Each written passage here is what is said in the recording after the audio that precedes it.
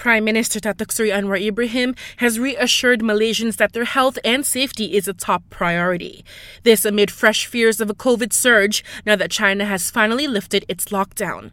Anwar says the government is taking extra measures to monitor all incoming travellers from countries with high infection rates. He also adds that the public is advised to immediately get their booster dose of the COVID-19 vaccine. He explains that according to KKM's projection, the fight against COVID is not over yet. Kita ada vaksin yang cukup. Yang dilupuskan pun dah banyak. Yang dilupuskan kerana sambutan rakyat itu tidak hangat seperti mana yang berlaku untuk dos pertama dan kedua.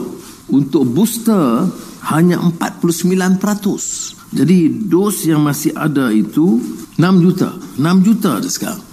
Anwar also adds that there should be no discrimination against any country.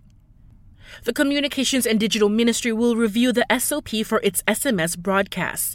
This after it drew flack for blasting messages praising the unity government.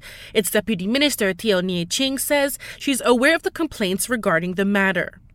DBKL is investigating allegations that several of its enforcement officers are involved in corruption. The KL Mayor says that if any wrongdoing is found, action will be taken. In other DBKL developments, it may install more CCTV cameras to monitor flood-prone areas. The KL Mayor says that so far, 5,000 cameras have been installed and have been effective in helping monitor water levels in the main rivers.